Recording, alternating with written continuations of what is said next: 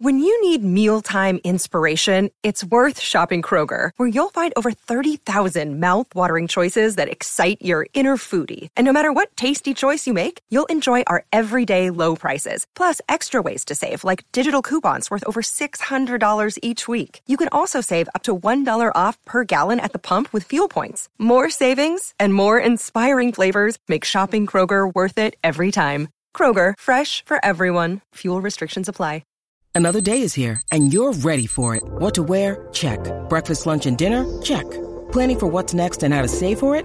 That's where Bank of America can help. For your financial to-dos, Bank of America has experts ready to help get you closer to your goals. Get started at one of our local financial centers or 24/7 in our mobile banking app. Find a location near you at bankofamerica.com/talktous. What would you like the power to do? Mobile banking requires downloading the app and is only available for select devices. Message and data rates may apply. Bank of America N.A., member FDIC. Maryland sports fans, there's only one sports book in the great state of Maryland with over 50 years experience booking bets and supporting customers. Betfred Sportsbook at Longshots is now open and is the only sports book in Frederick offering cash betting on football, basketball, world soccer, and more. Visit the Betfred Sportsbook at I-270 and MD-85 in Frederick, right next to Longshots off-track betting. Go to BetfredSports.com for more information and your chance to win exclusive merchandise. Must be 21 or older. Play responsibly. For help, call 1-800-GAMBLER.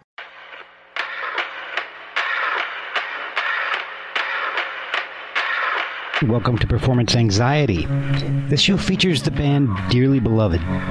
The band's mainstays are Rob Higgins and Neva Chow. Now, Rob grew up in the presence of great music. He started going to Rush concerts while he was still in single digits and hanging out with his uncle, Geddy Lee. But after the death of his father, Rob really just wanted to make music with the people he loved. That was 14 years ago and the beginning of Dearly Beloved. But there's a lot more in this show. Like the time Rob toured with Our Lady Peace and had 4 days to learn all the keyboard parts on paper towels. And there's a time his arm blew up. And how about the time Dearly Beloved recorded an entire album and forgot about it? Well, they recently released a new album called Times Square Discount that they haven't forgotten about. It's a really wild album, and you need to check it out on Bandcamp or wherever you get your music nowadays. Follow the band at The Beloveds on social media. Follow their bird, Bruce Lee, at Bruce Lee Beverly Hills Bird on Instagram. He's relentless. But this show is pretty chill. And check out Rob Higgins and Neva Chow here on Performance Anxiety. You should just have Neva do it. I'm Rob. No. You should just do the whole read. I'm Rob, and I'm Neva, and we're Dearly Beloved, and this is Performance Anxiety.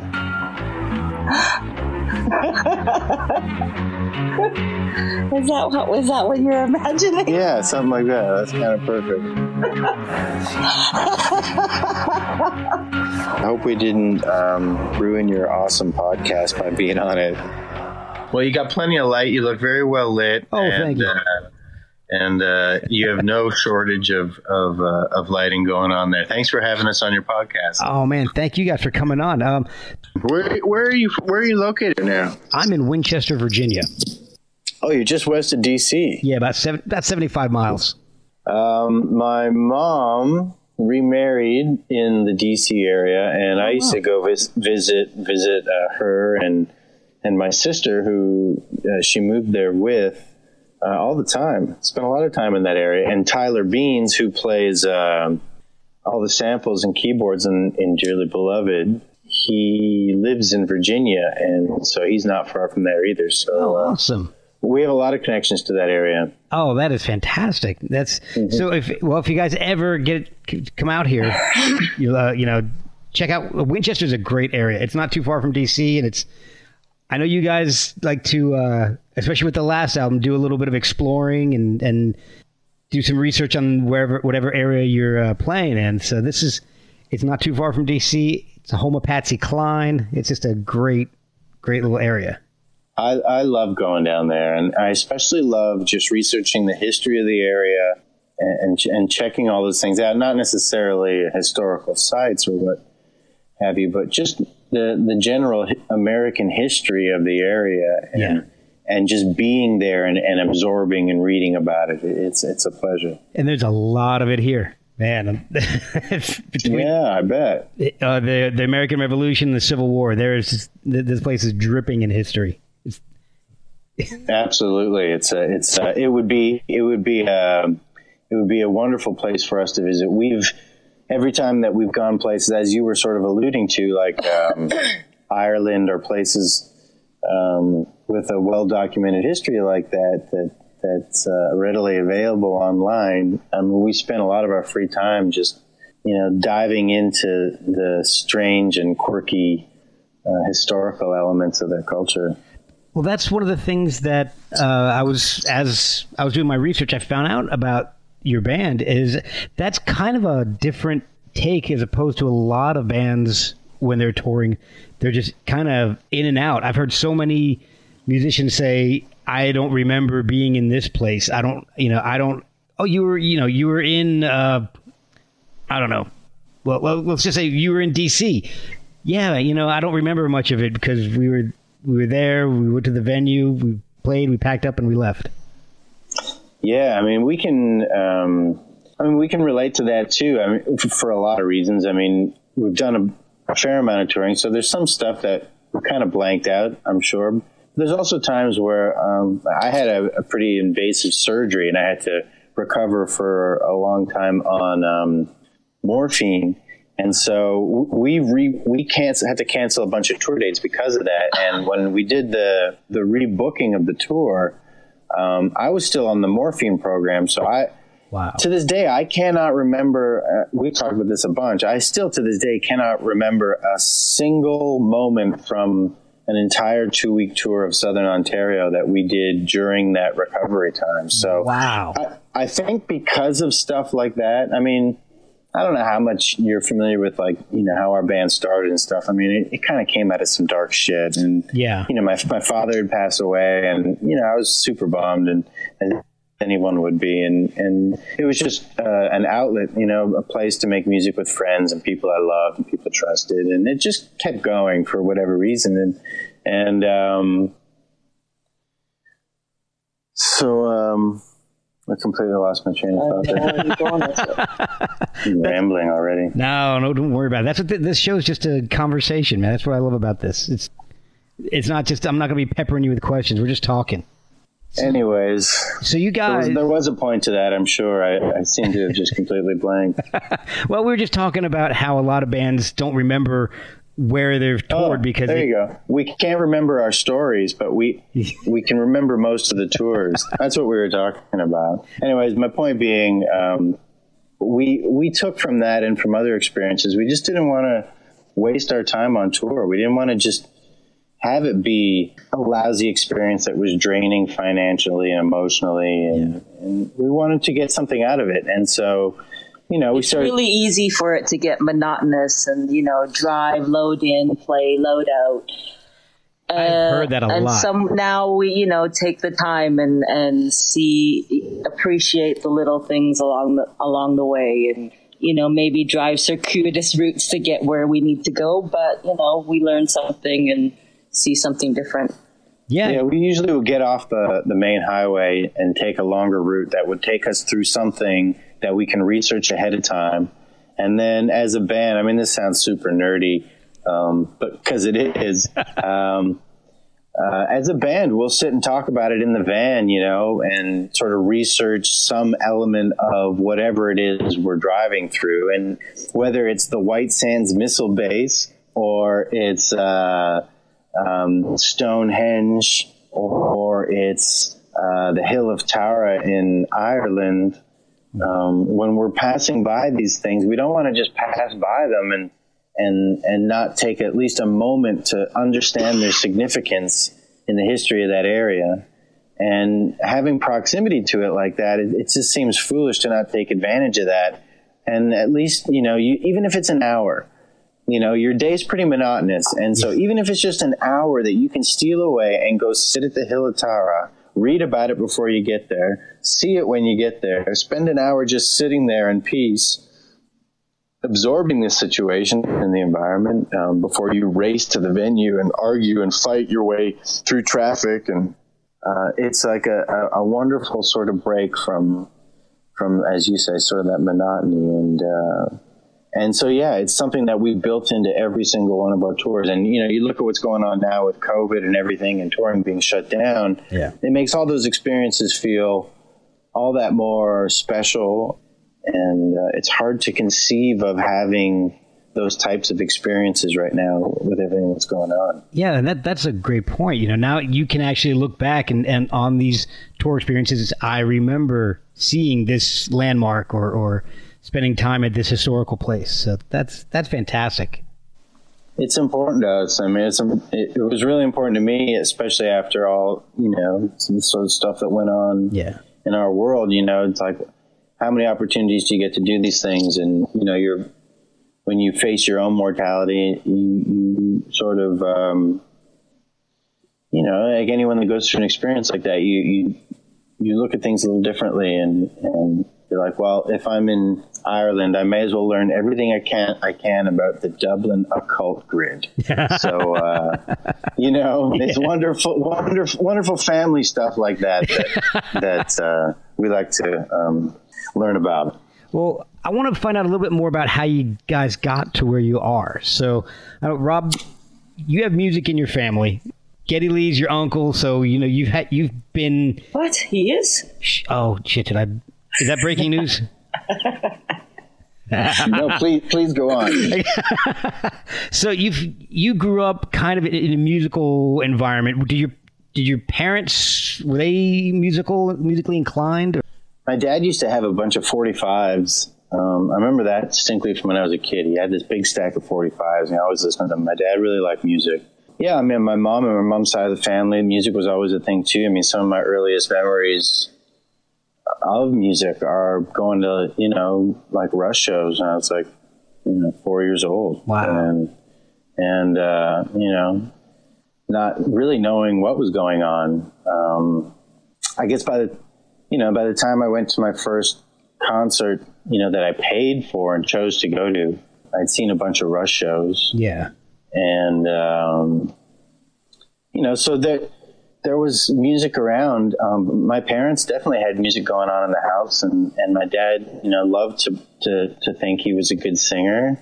Yeah. And loved to sing. And even up until he passed away, I mean, going to his house to visit him, music was always a big deal. He'd always be putting something on to share with me. And my mom's husband, Arthur, same thing on that side of the scene. You know, he's a huge music fan and has always tried to turn me on to things that he's really into. And some of it was awesome, and some of it was John McLaughlin. So, you know, I've been fortunate to have a lot of music around me as a kid and as an adult. Aniva, what about you? Did you grow up in a big musical household? Not at all. No. I grew up in small town Saskatchewan. My parents owned a store and then later a restaurant, so music was not a big part of it. My dad liked the Platters and the Four Tops and Elvis, but there wasn't a lot of music enrichment going on. All right, so but it's funny. We met at a time when, you know, like university days in Vancouver, and a lot of the stuff that we had in common, you know, it's all music related stuff. I mean, that's sort of like was the bonding agent for our friendship to begin with. Yeah. So maybe not a musical upbringing, but like you were into music pretty early in the game. So how did you start playing music? I guess I just fell into it. Rob helped me buy my first bass a long, long time ago. Okay. I had a band called Sticky Rice. Oh, cool. An all-female band. Blinding light. My intelligence. Can't seem to shine on what is relevant, but look out, just falling off that wire. Can't stop a burning rubber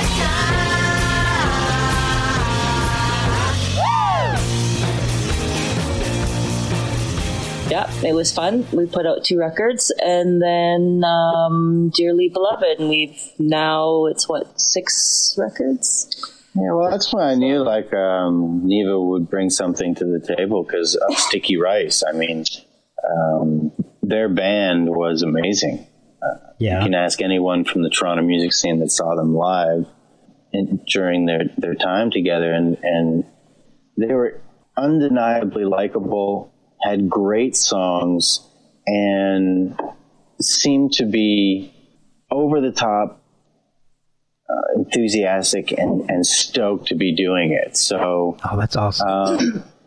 It was a no-brainer to work with someone like Neva in the beginning.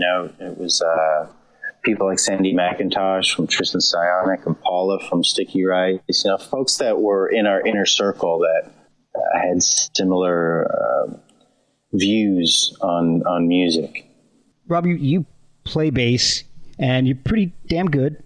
Oh, thanks. That might be news to you too. Well, it's a pleasure to hear something like that. Thank you. Now,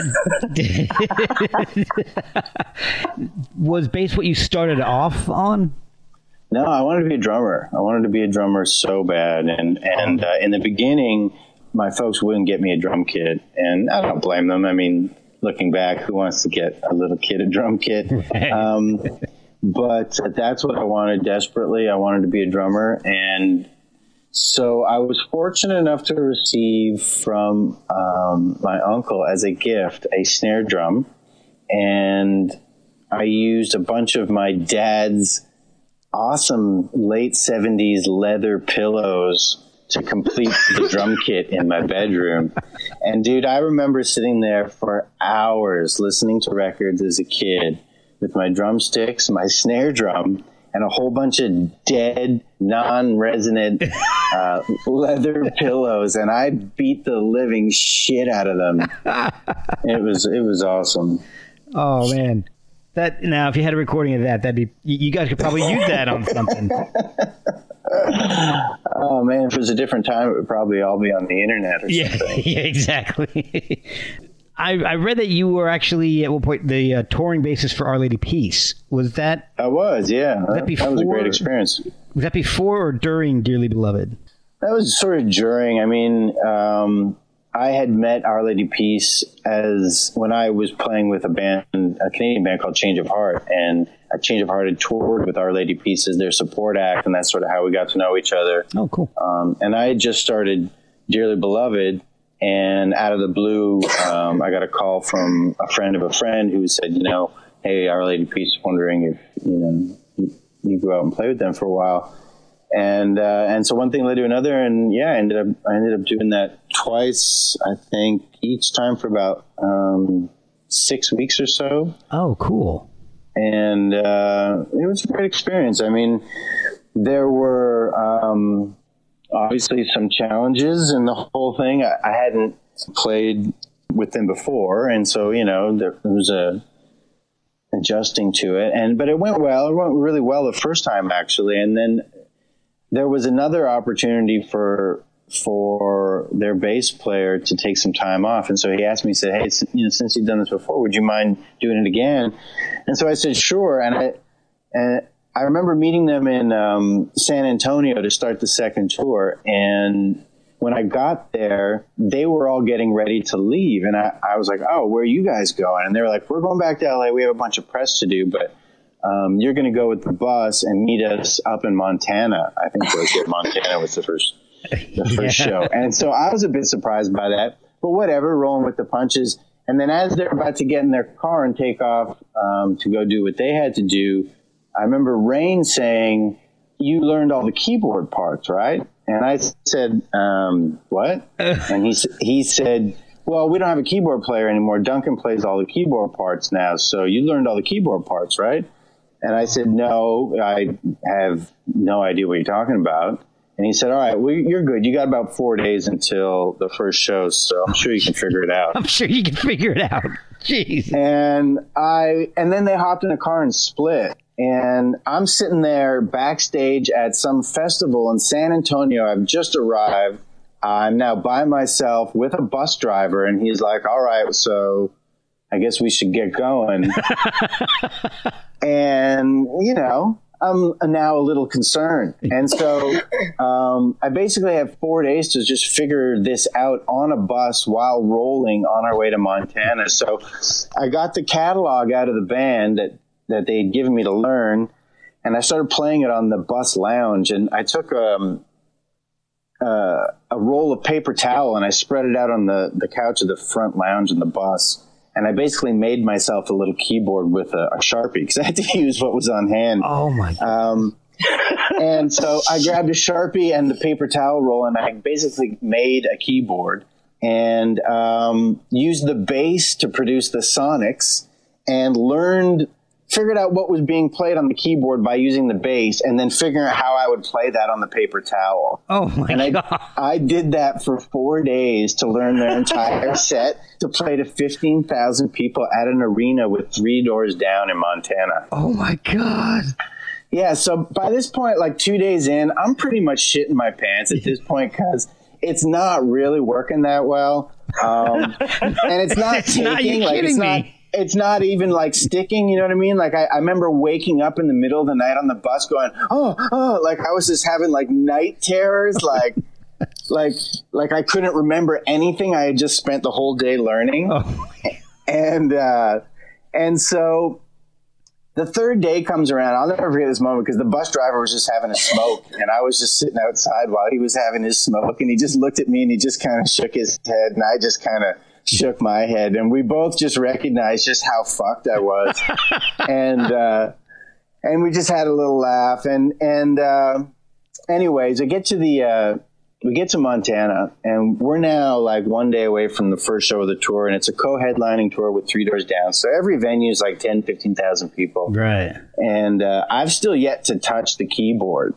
Oh, God. And so we get to the hotel. I find out they're just going to be meeting me at sound check, so I still haven't seen anyone. The day of the show arrives. I have the bus driver. We go head down to the venue. It's this big, like, giant arena, belongs to a school. And the stage is all set up. The crews are there. Everything's teched up and ready to go.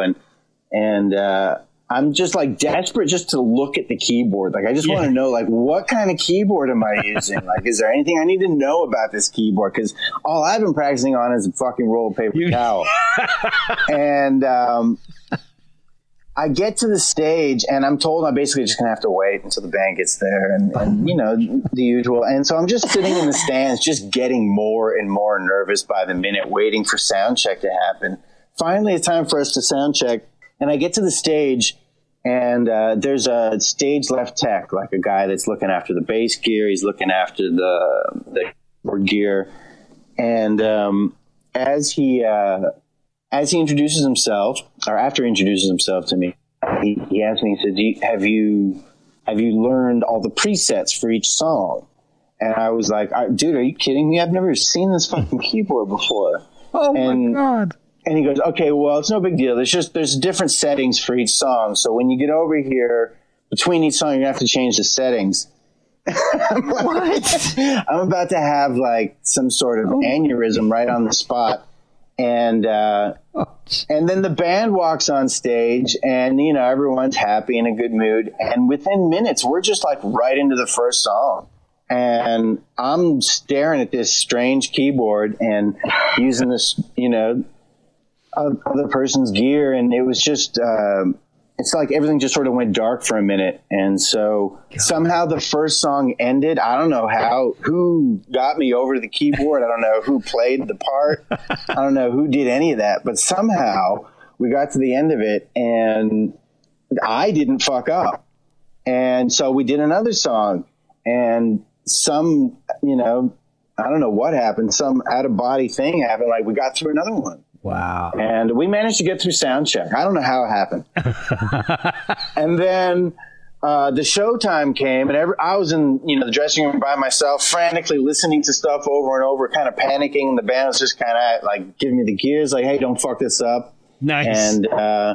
And we went on stage, and somehow I managed to make it through that entire show the way I made it through sound check, literally by going like one section of the song at a time, just sort of micromanaging the moment, and got to the end of the show. And I'll wrap the story up with, like one of the highlights for me, which was completely, I mean, it was like probably the worst clam of my performing career. Was I got about 3 shows into this tour, and I felt for the first time those thoughts where you can kind of take a break from, being in that moment. Like, I started thinking about how many people were at the show, and I started thinking thoughts like, wow, this is a really good show. This crowd seems to be really into it. And I remember thinking to myself, man, like, you're really starting to get comfortable with this keyboard stuff. And it was in the middle of this big, like, piano intro, one of their more popular songs. And it's just Rain singing and me on the keyboard by myself, like under a spotlight in front of like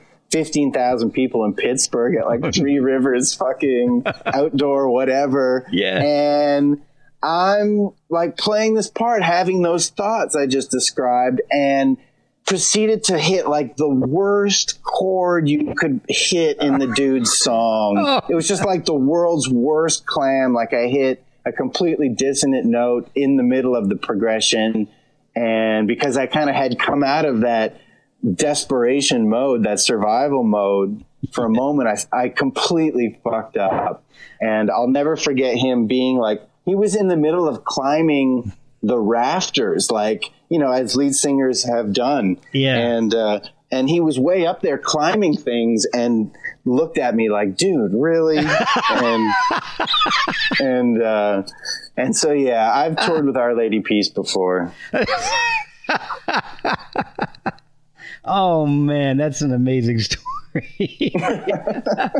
Oh God. For the record, I loved it, and they're very fond memories of mine, and I love those guys, and I do have a lot of respect for all the hard work and time and energy that they've put into building what they've got, and it was a great education for me, and they were very generous with everything from promoting Dearly Beloved to paying me well for my services, to treating me like one of the band, not making me feel like a hired gun, which I clearly was. Yeah. Oh, that's awesome. So it was actually a great experience, and one I'll always cherish. Oh, that's good to hear, because I love that band. I think that they're amazing. And unfortunately, I still haven't had a chance to catch them live, but Rush. Wonderful guys, and it was a pleasure to be asked and to see firsthand, the amazing thing they built. And people can knock them for this and that or whatever, but like, they built an amazing thing. So they really did. And going back to you, being raised on Rush shows. Rush was actually my first concert too. So get out of here, really? Yeah, Presto Tour. The Presto Tour? Yeah. I was 16. So 12 years after you started. But. Yeah, that's wild, dude. The Presto Tour. Yeah, Mr. When Big I think of the up. Presto Tour, the first thing that comes to mind is the picture of the album cover in my grandmother's house. Oh, that's in your grandmother's house. Yeah, because she's got in her TV room at her old house. She doesn't have that house anymore. She lives in a different place now, but in her family home that we all grew up in. Well, I didn't grow up there, but we had all of our family get-togethers there. Yeah. In the TV room was a framed picture of the Presto album cover. So that's the first thing that comes to mind when I think about that album. Oh, that's awesome. It was the first concert I ever went to, and Mr. Big opened up for him. So. Oh, shit. Did you just say Mr. Big? Yes. Billy I did one of the greatest touring experiences of my life was touring with Mr. Big and Rush. Oh, really? Oh, my God. It was so much fun. I mean, I was a teenager, and I was lucky enough to go on the road with my uncle's band for a while. Mr. Big were the opening band. And so every night I got to watch Billy Sheehan and Paul Gilbert just rip on their instruments. That's insane. And I remember this, like, one day, like, seeing Paul Gilbert working on his guitar and his guitar strings while sitting on the bench of the hockey arena we were in, and he was like on the home team's like bench of the arena. Oh. And so I was just so cooled out by the fact that like you could go sit on the hockey team's bench, let alone next to like Paul Gilbert and talk to him about guitar and stuff. That hit everything for you, man. It hit music, hockey, everything. Yeah, it was just like I mean, those are some of my favorite memories from my childhood, are being in hockey arenas when they weren't being used for hockey. It was just something. There's just something extra special about that. Like when it was Maple Leaf Gardens when I was a kid, like I'll never forget walking by the Hockey Night in Canada broadcasting booth where Don Cherry and all those guys would do the broadcasting from. Yeah. And you'd see like that it was just this dingy, gross little room with like 2 stools and like some shitty little backdrop. And it was kind of like seeing behind the curtain a little bit. So those images and yeah, man, it was just like, this brings back some wild memories. Yeah, when I saw him on the Presto Tour, it was at the Brendan Byrne Arena where the Jersey Devils played. It was like their 4th year of existence or something. So that's wild. That's pretty neat. And the second time I saw Rush, Mr. Big opened up again, and I was actually a little pissed because Primus was supposed to open up, but they switched a couple dates, and Mr. Big ended up opening up instead of Primus. And I had already seen Mr. Big, so I was like, I want to see somebody new. It was still cool to see Mr. Big, but I wanted to see Primus. I fucking love Primus. And then Candlebox opened the third and last time I was able to see Rush. So, like I said, I love Primus. So anyway, you guys start this band, Dearly Beloved. How did you come up with the name? Well, my dad had just died. I was all fucking emo boy. I was like, so... I was in a dark, fucking shitty place, and Dearly Beloved, it was, it just felt like the thing at the time, and the idea of only making music with people that because I felt, to be honest with you, I felt a little sour about some of the musical experiences I just come out of, and I just wanted to work with folks that I knew, and people that I loved and trusted. And so the name kind of was born out of those two things, my dad passing and the desire to just make music with friends as opposed to people that aren't my friends. You don't want to record with those people. No, it's not just that. It's just, I work with tons of musicians now up until COVID. Working with a lot of musicians was a regular thing for me, so I really appreciate that part of it. I love collaborating, especially with people that I don't know. But at the time, I was just in a place where I just didn't want to do something as powerful and important and sacred as music with people that I didn't know. And so I sort of, created this thing and slapped a name on it, and we ended up playing some shows. And it was just a bunch of friends getting together, just making music. And they knew I kind of needed to do it. And so I thank them for their generosity of spirit because, it was just for fun. It was to do nothing but have some fun with music and to have this outlet. And so I'm very thankful to everybody that put time and energy into that. You and Neva are the core of the band. Is that by design? Do you guys... We're just the only two left from that initial push. Okay. I mean, the truth of the matter, Paula moved to LA, Sandy retired and became an architect. And so, we fucking replaced them and just kept going because, it was something that I was enjoying. And I'd said it. It's something I wanted to create for myself to always be there if I wanted to do something with it or not. And if it didn't feel like it was something that was, helpful to have, I would stop working on it. And so we just kept going and making music, and other friends wanted to participate. So it just became this sort of rotating cast of friends and friends of friends, and when somebody needed to do something else, we would find another friend that would, want to do some music stuff.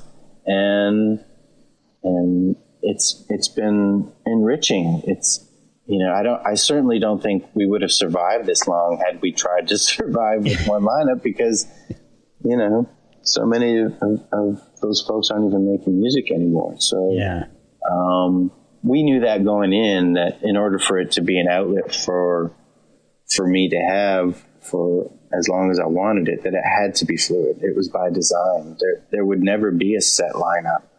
It would just be an outlet. It would, people tried slapping like Art Collective and stuff on it or whatever in the beginning. You call it whatever you want. It's just the dude's dad died and him and his friends just started making tunes, and then it became like a record. And then this manager that I give Jake Gold credit, because he was a manager that I was working with on a different project. And he said, hey, if you want to make a Dearly Beloved record, like I'll back it and put it out for you. He said, whatever you want to do, man, you can do it. And I was like, fuck yeah, okay. So I'll never forget it. I got 10 grand from the label, and I went down the street with the money to Rob Sanzo, who owned Signal to Noise Studios at the time. And I said, Rob, how much studio time can I get with this much money? And it was that kind of thing. And he let us lock out the studio for, I forget how many days, 14 days or something. Oh, wow. And we used that to make the most of what became the second record, because the first one was all made on our own. But it just sort of snowballed in weird little ways. And then all this sort of synchronicity started to happen. And suddenly it became this thing that just kept going and kept growing. It never really had any big successes, some small failures, but it just always just kept moving forward a little bit, and better things just kept happening, and we just got better at things. And so we feel very fortunate that we've even had the opportunity in the past year to have toured and to put out a record, considering the band's been around for like a dozen years, 12 or 13 years now. So yeah, and the music, I'm actually new to the band. I've found out about you guys from Jason Thompson, who says hello, by the way. Hey, Jay. And so he's like, you got to get up with Rob. You're gonna love Dearly Beloved. Check him out. So Jay's very generous that way. He's also a very wise musical person. He's such a great guy. I had him on the show a few months back, and we've just kind of been talking literally ever since. It's hilarious. But Jay's a great guy. Oh, I love him to death. So he's been on a few times actually. We did a show with Vast Robot Armies, and then he's come on to talk other stuff. Like I'll do other shows where I had him and Aaron Lazar from the Giraffes come on, and we just talked about the best cover versions. So that's amazing. Like who did a song better than the original recording? So we did like a whole hour or so on that. So you guys made a couple amazing albums, and then I read this kind of weird story about the Hawk vs. Pigeon album. And I want to know a little bit more about that. There's been a few weird stories with us. Which one are you referring to? Now, you had gone. You'd mentioned that you had this surgery. I think it was for your intestines, and you kind of ended up going out in the desert. That's right. Yeah. And you came back to record, and you guys just kind of went into Rancho de la Luna, and just recorded like 8 hours worth of stuff, and forgot about it. I think I know the story you're referring to. Does this have to do with the vocal and the hawk and the pigeon and the whole thing and the naming of the album? Well, it's I read it. The way the story was, I read it was that you guys recorded all this material at Rancho de la Luna, then kind of went on tour for a while and forgot about it, and then stumbled upon the file later. Well, sort of. I mean, that is partially true. At that point, we were recording vocals, and Hawk vs. Pigeon was one of the potential names of the album. Okay. And as I was recording the vocals, literally a hawk flew into the tree in the window. Well, let's give him a little backstory. I mean, we took all this time off, as you say. After recording all the beds in Joshua Tree at Rancho de la Luna, we did take a time off from recording, and we did a bunch of touring. Then when we came back to Toronto, we had we opened up the hard drives and found all this stuff we didn't even know. We had no memory of even fucking recording it. Oh my God. And look, we might have gotten a little fucked up while we invented jams and stuff. That might have happened. I don't know. Anyway, some of the stuff we found, it was kind of surprising and fun. It was like, oh shit, I don't remember doing this. And then at that time, we were putting vocals on one of those ideas that we had just sort of rediscovered. Okay. And that's when that picks up when this happened to Neva. She was recording her vocal outside the window of the room she was recording her vocal in. A hawk landed in the tree.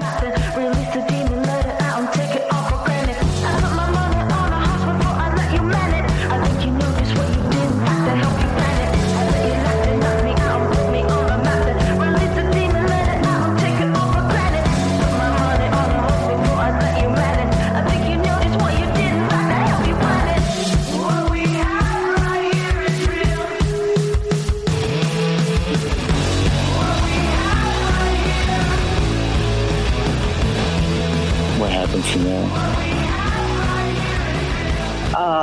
Well, that's the story. A hawk landed in the tree and proceeded to tear this pigeon apart in front of me, like entrails. Oh. And for like 10, 15 minutes, literally in the middle of the city, downtown, this crazy hawk is tearing apart a pigeon. It was crazy.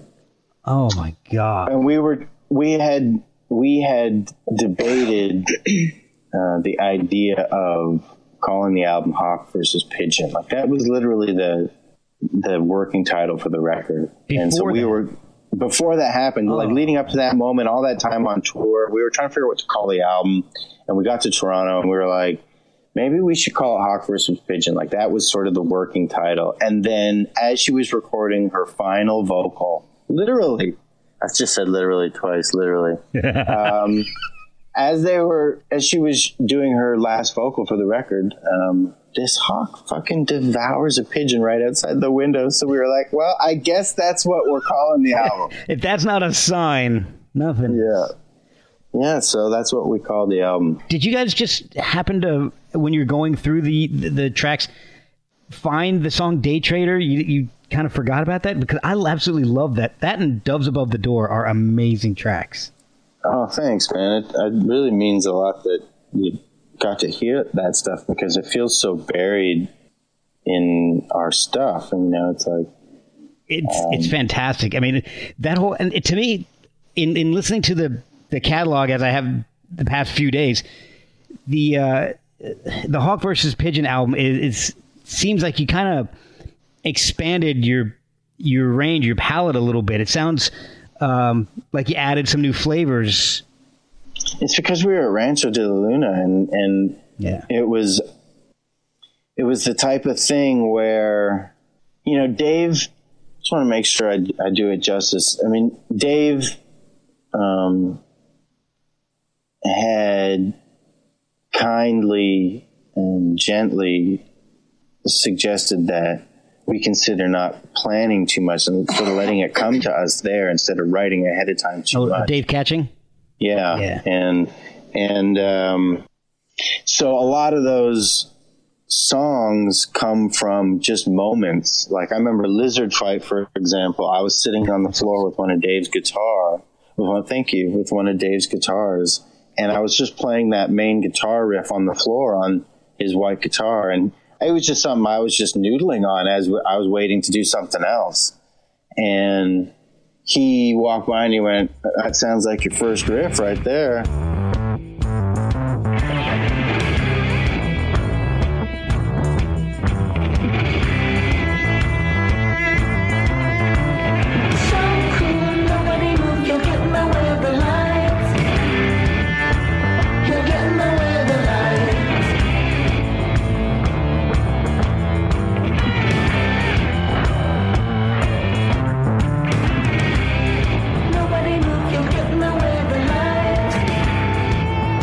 Yet to really do anything, and I was like, "Really? You think so?" And he was like, "Yeah, that's cool." And so that just became the song Lizard Fight, and the subject matter Lizard Fight came out of the fact that when we had taken a break that day and gone to Joshua Tree National Park with Dave. Actually, I don't know if Dave joined us that day. I think it was just the band, actually. We'd just gone to sort of like explore the park. We saw a lizard fight. And so when we got back to the studio, it was like, well, I guess that's the name of that song. and we literally wrote the song. I mean, it's metaphoric, but I mean, you know, it's also cool just to write about a lizard fight. Oh yeah, I mean, look, some of my favorite songs for you guys are apparently named by nature. So, you guys need to. That's okay with me. Yeah, you guys Crazy need what to. weed does. Yeah, you guys need to go outside just all the time. Well, you know, it's there's something about creation. I mean, not to get too fucking whatever, but I mean, you know, the environment has a lot to do with, at least in our experience, with what comes out. Well, And so I think that music, when you say the record feels like it's sort of us broadening our horizons or whatever, it's because we were literally broadening our horizons. I mean, we were on vast open plains and coastlines that were new to us. And we're so rich in musical history that, you know, we didn't want to fuck up. We didn't want to make something shitty at a place where so much great music has been made. Yeah. And we felt so honored that Dave would have us in his beautiful home and make us feel so at home and welcome. I mean, we just wanted to do our best work, and we didn't want to limit that in any way. Just whatever is the raddest shit that makes us the most excited. And so things like Miles Around is about Noah Purifoy's art installation. And so Dave took us there to sort of learn about Noah and the work he had done before he passed. And it was incredibly inspiring. And so that song is just literally about the people that come from miles around to see what he left behind. And so that song sonically had to represent the feeling of being there. And when you listen to that track, it's stark for like a minute and a half. It's like very quiet and sort of brooding, and it doesn't really open up until the very end. And it's all built that way to sort of represent or to sort of reflect the experience. Is that why you guys keep going back to Rancho de la Luna? Well, Dave's a wonderful human being, and it's a magical place. And I just feel anytime Dave will allow us to come there, I feel very fortunate, and it's a great honor. So, yeah, I love working there. So how much of the music is figured out before you guys go into the studio? For the most part. I know some of it, like Hawk versus Pigeon, was a little different, but...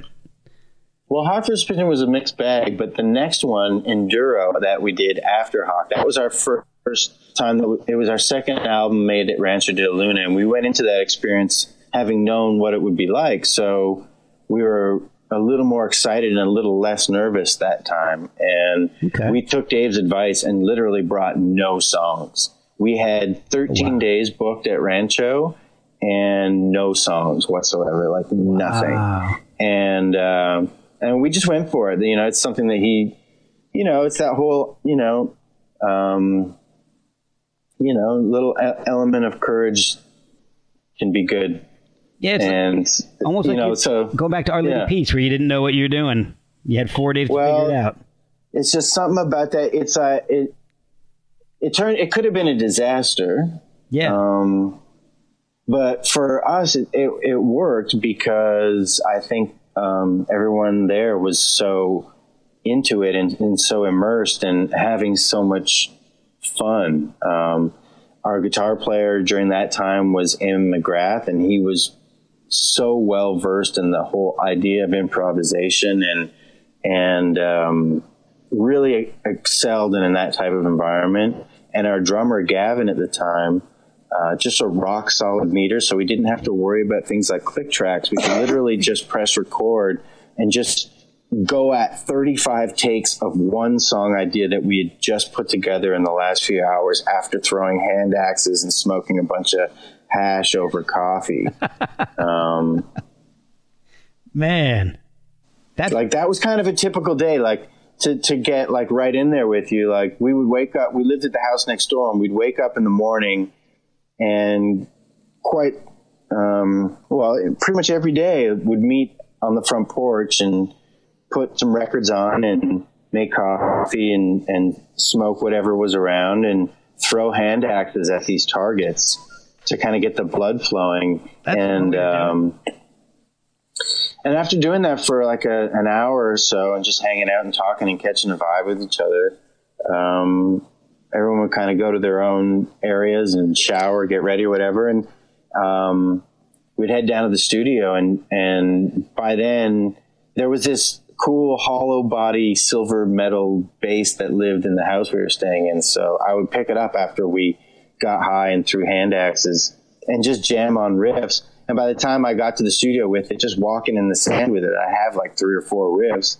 And so we would just get together in the room, turn everything on, and just start jamming on all the sections, and then sort of work out arrangements on the fly, scat some sort of vocal idea to get an idea how to arrange it and what would happen, and then just get the beds down live as one take, guitar, bass, and drums, no click tracks, just get it done and try to get it. And we would just go at it until we had a good take. I mean, we'd had good takes. We had Dave Ketching walking by going, guys, you don't have to do this to yourselves. Like, you don't have to do this. And we were like, no, fuck this. Like, if we're going to come down here with no songs and do this whole thing, like, let's go all the way with it.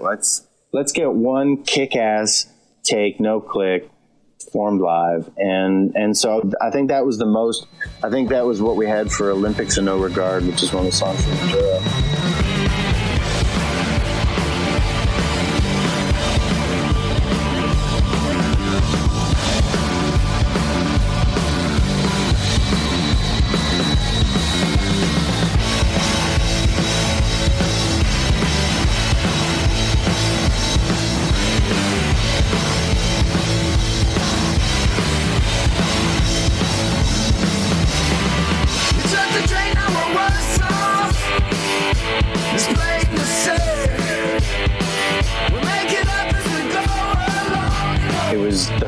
Second or 35th take or something. Wow. And I think like my arm blew up or something. We had like some sort of medical emergency. Oh no. And I don't know, something happened, like instant swelling, something blew up on the inside or something. Like, so there was no more playing at that point. So it just happened to work that was the last take that went down and could have went down, and it was the one. So it was just that kind of experience. We did that for 13 days straight.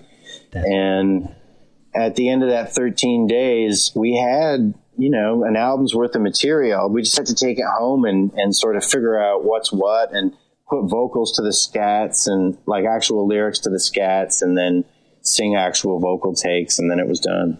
Well, it's a cool album. I think my favorite track off the album, and one of my favorite tracks that you guys have ever done, is Astor DuPont Pain.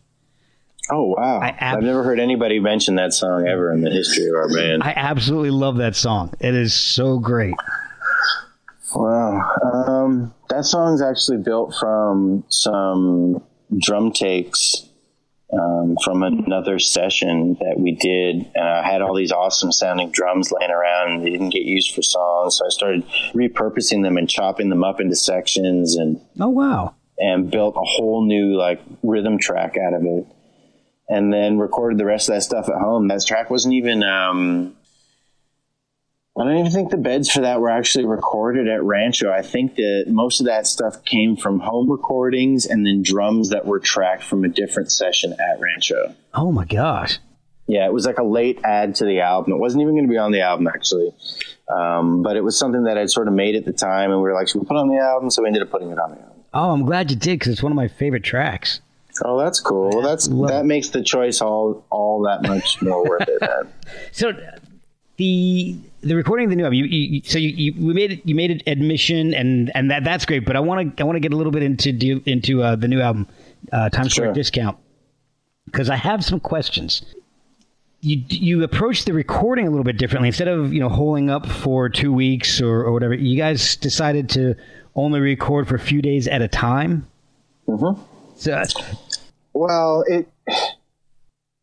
I guess the reason for that was because Admission was a thing where we were sort of put together with a producer, and we spent a month together making an album to start to finish. That's right. You guys, okay, so before we get too far into it, why did you guys choose, you self-produced everything before Admission? Yeah. And you got, who was the producer for that one? I have Daniel Ray. It was Daniel Ray, yeah. He did a bunch of work with the Ramones and a bunch of folks. So he was, someone that we had a great deal of respect for, and thought we could learn a lot from, and we did. I remember saying after the experience that he batted 1,000. Like every single one of the song moves that he encouraged us to make, like significant changes to our songs, those things that make you go, whoa, really? Yeah. Every single one of them have lasted and have gotten better over time. Like, it was like, oh yeah, he was right. Not only was he right, but like, this is way better than what we had. So it was a pleasure to work with him. He was great. And I loved the idea going into that experience of just relinquishing all control and letting somebody else help us make a record. And so I totally gave into that process, and it was awesome. We loved it. But after that, and it just felt like it would be nice to have a little bit of time to. Because we did that record like you would sort of make records a long time ago, or maybe some people make records like that still, but we wanted to slow down a little bit and just work in chunks, not have to grind away for 14 days and wonder if I'll be able to come up with any good riffs that morning. Oh, that makes sense. It just felt like, let's embrace those luxuries of reflection and some time to live with the things that we're working on instead of just rushing them out there, because it just felt like the thing to do at the time. It felt like the thing that we should do. And so instead of committing to some studio and wondering whether or not to bring songs or putting pressure on ourselves or any crew to sort of do what we had done with Enduro at Rancho, we wanted to do something that was a little more relaxed, spread out, and give us some time to live with the material before we rushed it out there. And we were touring a lot at the time too, so it kind of made sense. It was like, all right, let's just keep touring, and when we don't have tour stuff happening, let's just book a session, block out some time, and go record some stuff and write about some experiences and things that are fresh. Right. And so that's what we did. We just, carved out time in our touring schedule to just go do 4 days at Rancho de la Luna, go do 4 days at 606 in Los Angeles, spend a week at Phoebe Street in Toronto, get a few days here or there, like wherever we could sort of get away to just have like an immersive sort of unique experience. We went after, and I guess because we had access to those places that we felt we could do it that way.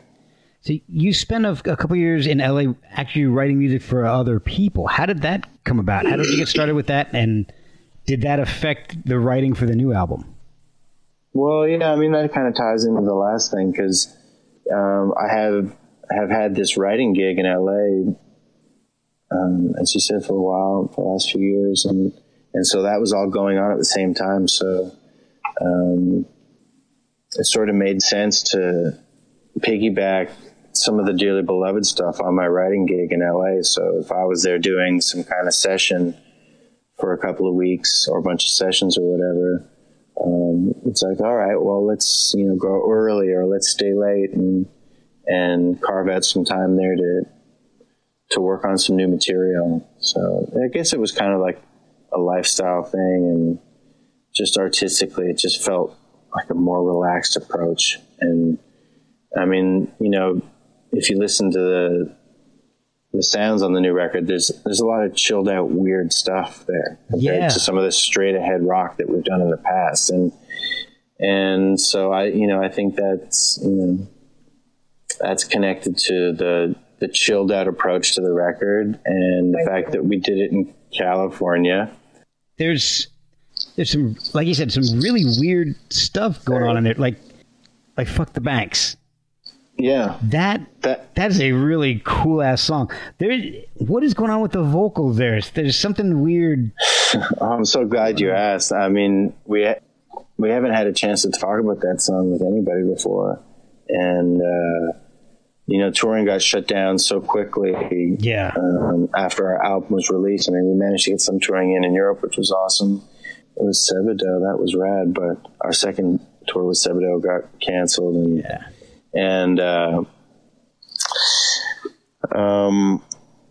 so we haven't really had a chance to talk to folks that have bought the record or listened to the record all that much, and that's one of my favorite songs on the album. Mine too. And it was definitely the most unique recording experience I've ever had in my life. I mean, it was not supposed to be on the album. Really? I was making experimental music in LA with a friend of mine, and I had just gone on this rant all morning about how there's just no point in writing, certain kinds of lyrics, and that I may as well just be saying things like fuck the military, fuck the banks, fuck all these things that are helpful, but at the same time, obviously, things that have caused many people great pain. So there was this blunt vibe going on, and so we needed a suitably blunt track to go with this whole fuck the banks sort of mentality. And so I started imagining my voice as like, in that part you were talking about, as like a character, and how could I get this character out of my voice and without it just sounding, hokey and stupid. And it just, I thought the way that it could work was if I just learned it backwards and then sung it backwards and then we flipped it back around, could I make it sound like fuck the banks? So I just figured out how to sing it backwards, or, speak it, sing it, sing it backwards, fuck the banks. It wasn't that hard. Like just kind of learning the rough sort of, ballparking it. And then we'd record that to the track backwards, then we'd flip it all back around to see what we got. It was kind of fun. It was like, all right, let's see what we got this time. And it sounded like this drunk sort of, I don't know where he would be from. Maybe if he's like, I mean, he's got this European sort of accent, the voice that came out, and it's this sort of drunken, slurry, nondescript accent. And it was like, oh yeah, that's it. And we sort of hit it.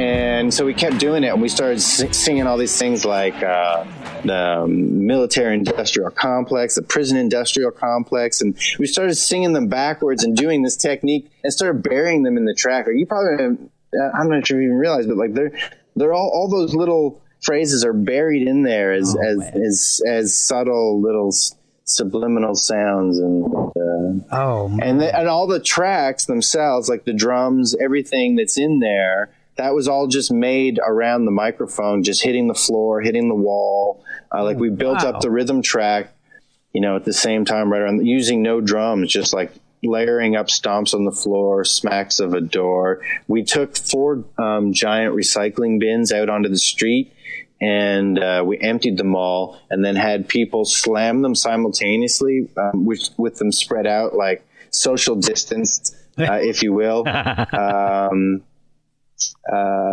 and then recorded it using 2 cell phones on either side of the street, kind of shit. Like, fucked up shit like that. Like, we would walk around with our cell phones on either side of the street on sidewalks and like walk towards Sunset Boulevard and just record that and then import it into the computer and pan them out stereo so that it had this sort of crescendoing atmosphere in the background, stuff that you'd never notice. You know what I mean? Like, it almost like what's the fucking point? And I didn't know what the point was. We were just doing it. And that track is just a great memory for those reasons. We tried all these things that make no sense, and they all added up to this thing that we both kind of treasure as this discovery that, you know, because Tyler Beans, who I was doing the track with, he's worked at a lot of great studios with a lot of great people, and he's got a lot of experience, and he had never sort of had a moment like that where we were both kind of like, shit, like, what just happened? Yeah. And, so that song's a great memory, and I'm really happy to hear that somebody appreciates it. That's great. I love it. I also love New Versus. That might be my favorite track on the album. It's got those beautifully sung lyrics, beautiful harmonies, and these big dinosaur riffs. That is a really powerful track. Space and time, give me please, as I fall asleep to the sound. I'm trying higher ground.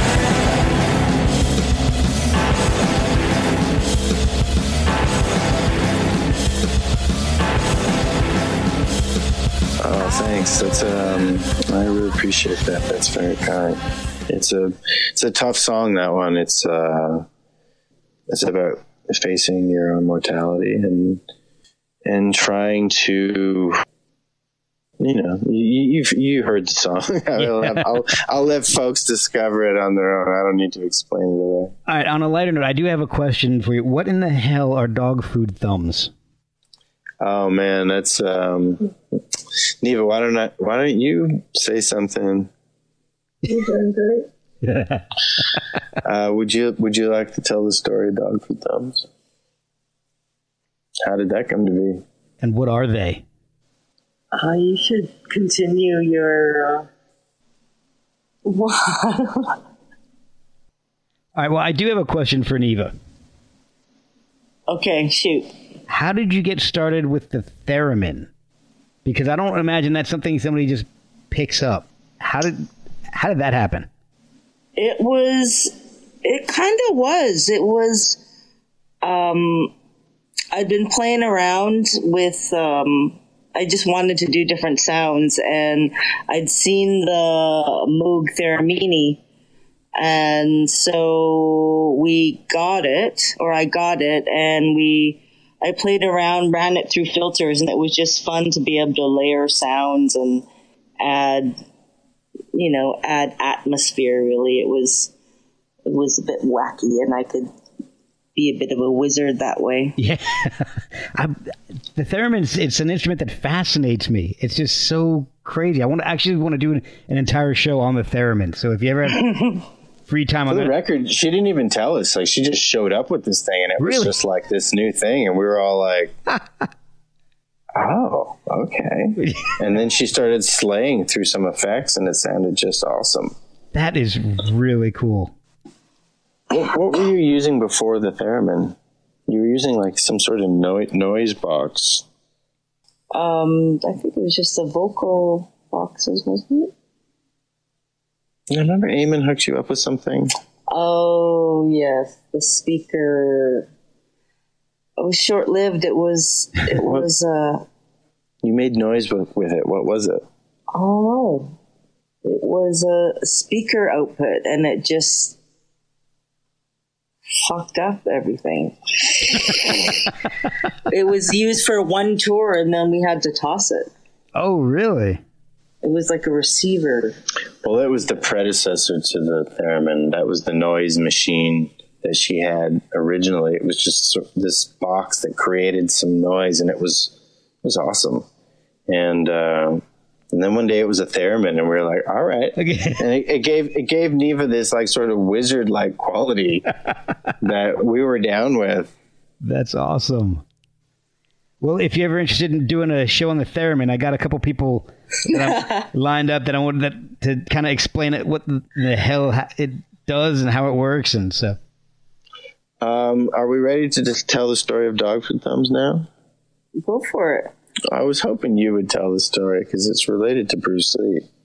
Bruce Lee, your sparrow. Yes. So that's another story. Yeah, I mean, dude, that's what I mean. Like, this is a whole thing to unpack. That's why I was hoping Neva would start the unpacking. But basically, for folks that don't know, because we post about her, but this sparrow needed to be rescued by our house, so we saved her. Her name is Bruce Lee, and she has an Instagram, Bruce Lee Beverly Hills Bird, and she brings great joy to each and every day. But we saved her from great peril, and she's become part of the household.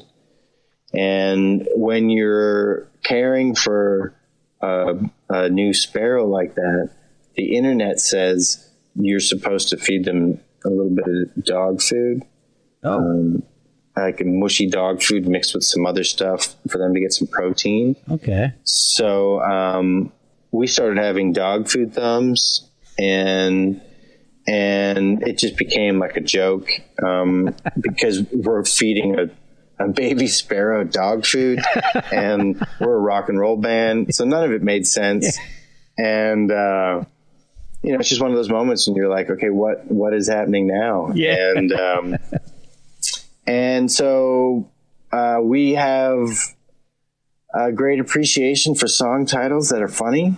And in fact, on this new batch of songs we're working on, we kind of have one rule, and that is like it cannot become a song until the title is funny.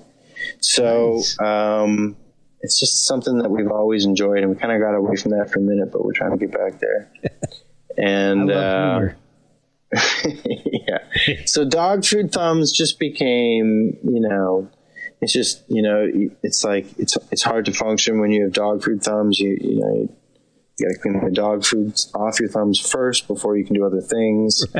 Right. So it just became, again, like this sort of, representative of other things. And so it allowed us to address certain issues, if you will, and using that metaphor. I know nobody's touring right now with the virus running rampant still. Generally speaking, how often are you guys out on tour? How many days? Well, not very much. There's this misconception that we're like, just like it's said about us, we're touring all the time. Like, we're not. We're constantly miserable about how much touring we're not doing. Okay. That was the reality all the time. People say, "Oh, you guys are always touring." We just wanted to be touring more, and it has always been a great frustration of ours that we haven't been able to tour more constantly. But we have, all things considered, because we haven't had representation for the entire run of the band. We've had to book a lot of our own shows for a large chunk of the band's history. So considering that, we've done a lot of touring. I mean, we've managed to play like 28 countries or something, and a lot of that was booked ourselves with the help of friends. And a lot of that was also supporting great bands playing in big venues to awesome crowds. So we've kind of played all kinds of shows in that time, and we're really, especially now in light of everything going on, we feel really fortunate to have been able to do all that touring and look back on it, And you guys have got some great stories. Very fondly. Yeah, we got some great stories out of it, and it's just hard to imagine it being the way some of those things were, and for a long time. And so, really thankful for those experiences. Well, I've kept you guys quite a while now. How can people follow you on social media? How can they follow Bruce Lee? How can they pick up the album? All right. Well, you can hit us up on Bandcamp for any of our merch and music. It's pretty easy to find us there.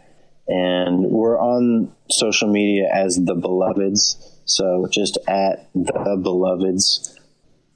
And Bruce Lee's Instagram is Bruce Lee Beverly Hills Bird. I repeat, at Bruce Lee Beverly Hills Bird. I do encourage you to follow her only because she is consistent as hell, man. I mean, every day she's bringing it. Like, every day she's a cute, joyful sparrow, and it's relentless.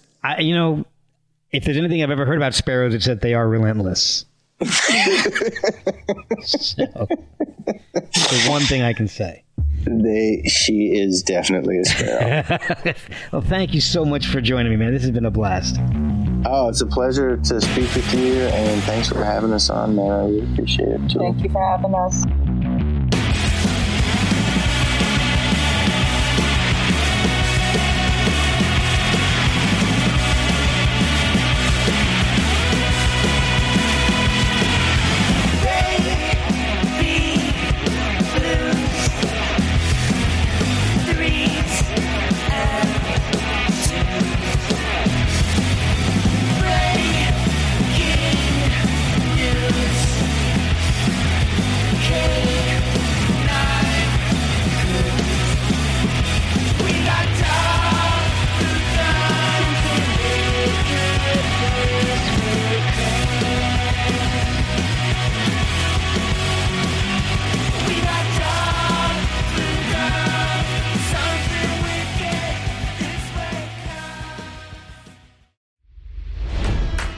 It's NFL draft season, and that means it's time to start thinking about fantasy football.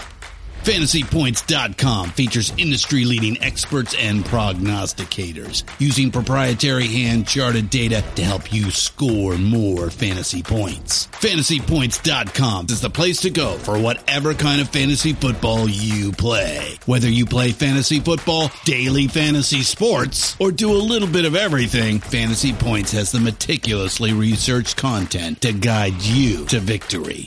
And why wait for the fall? Fantasy Points also covers the new spring football league, the UFL. Join the guru, John Hansen, Scott Barrett, Joe Dolan, and other massive names in the fantasy football universe with an exclusive offer. Use code Pantheon for 15% off any Fantasy Points package, including the all-in package, with access to every article, tool, and data nugget that Fantasy Points has to offer.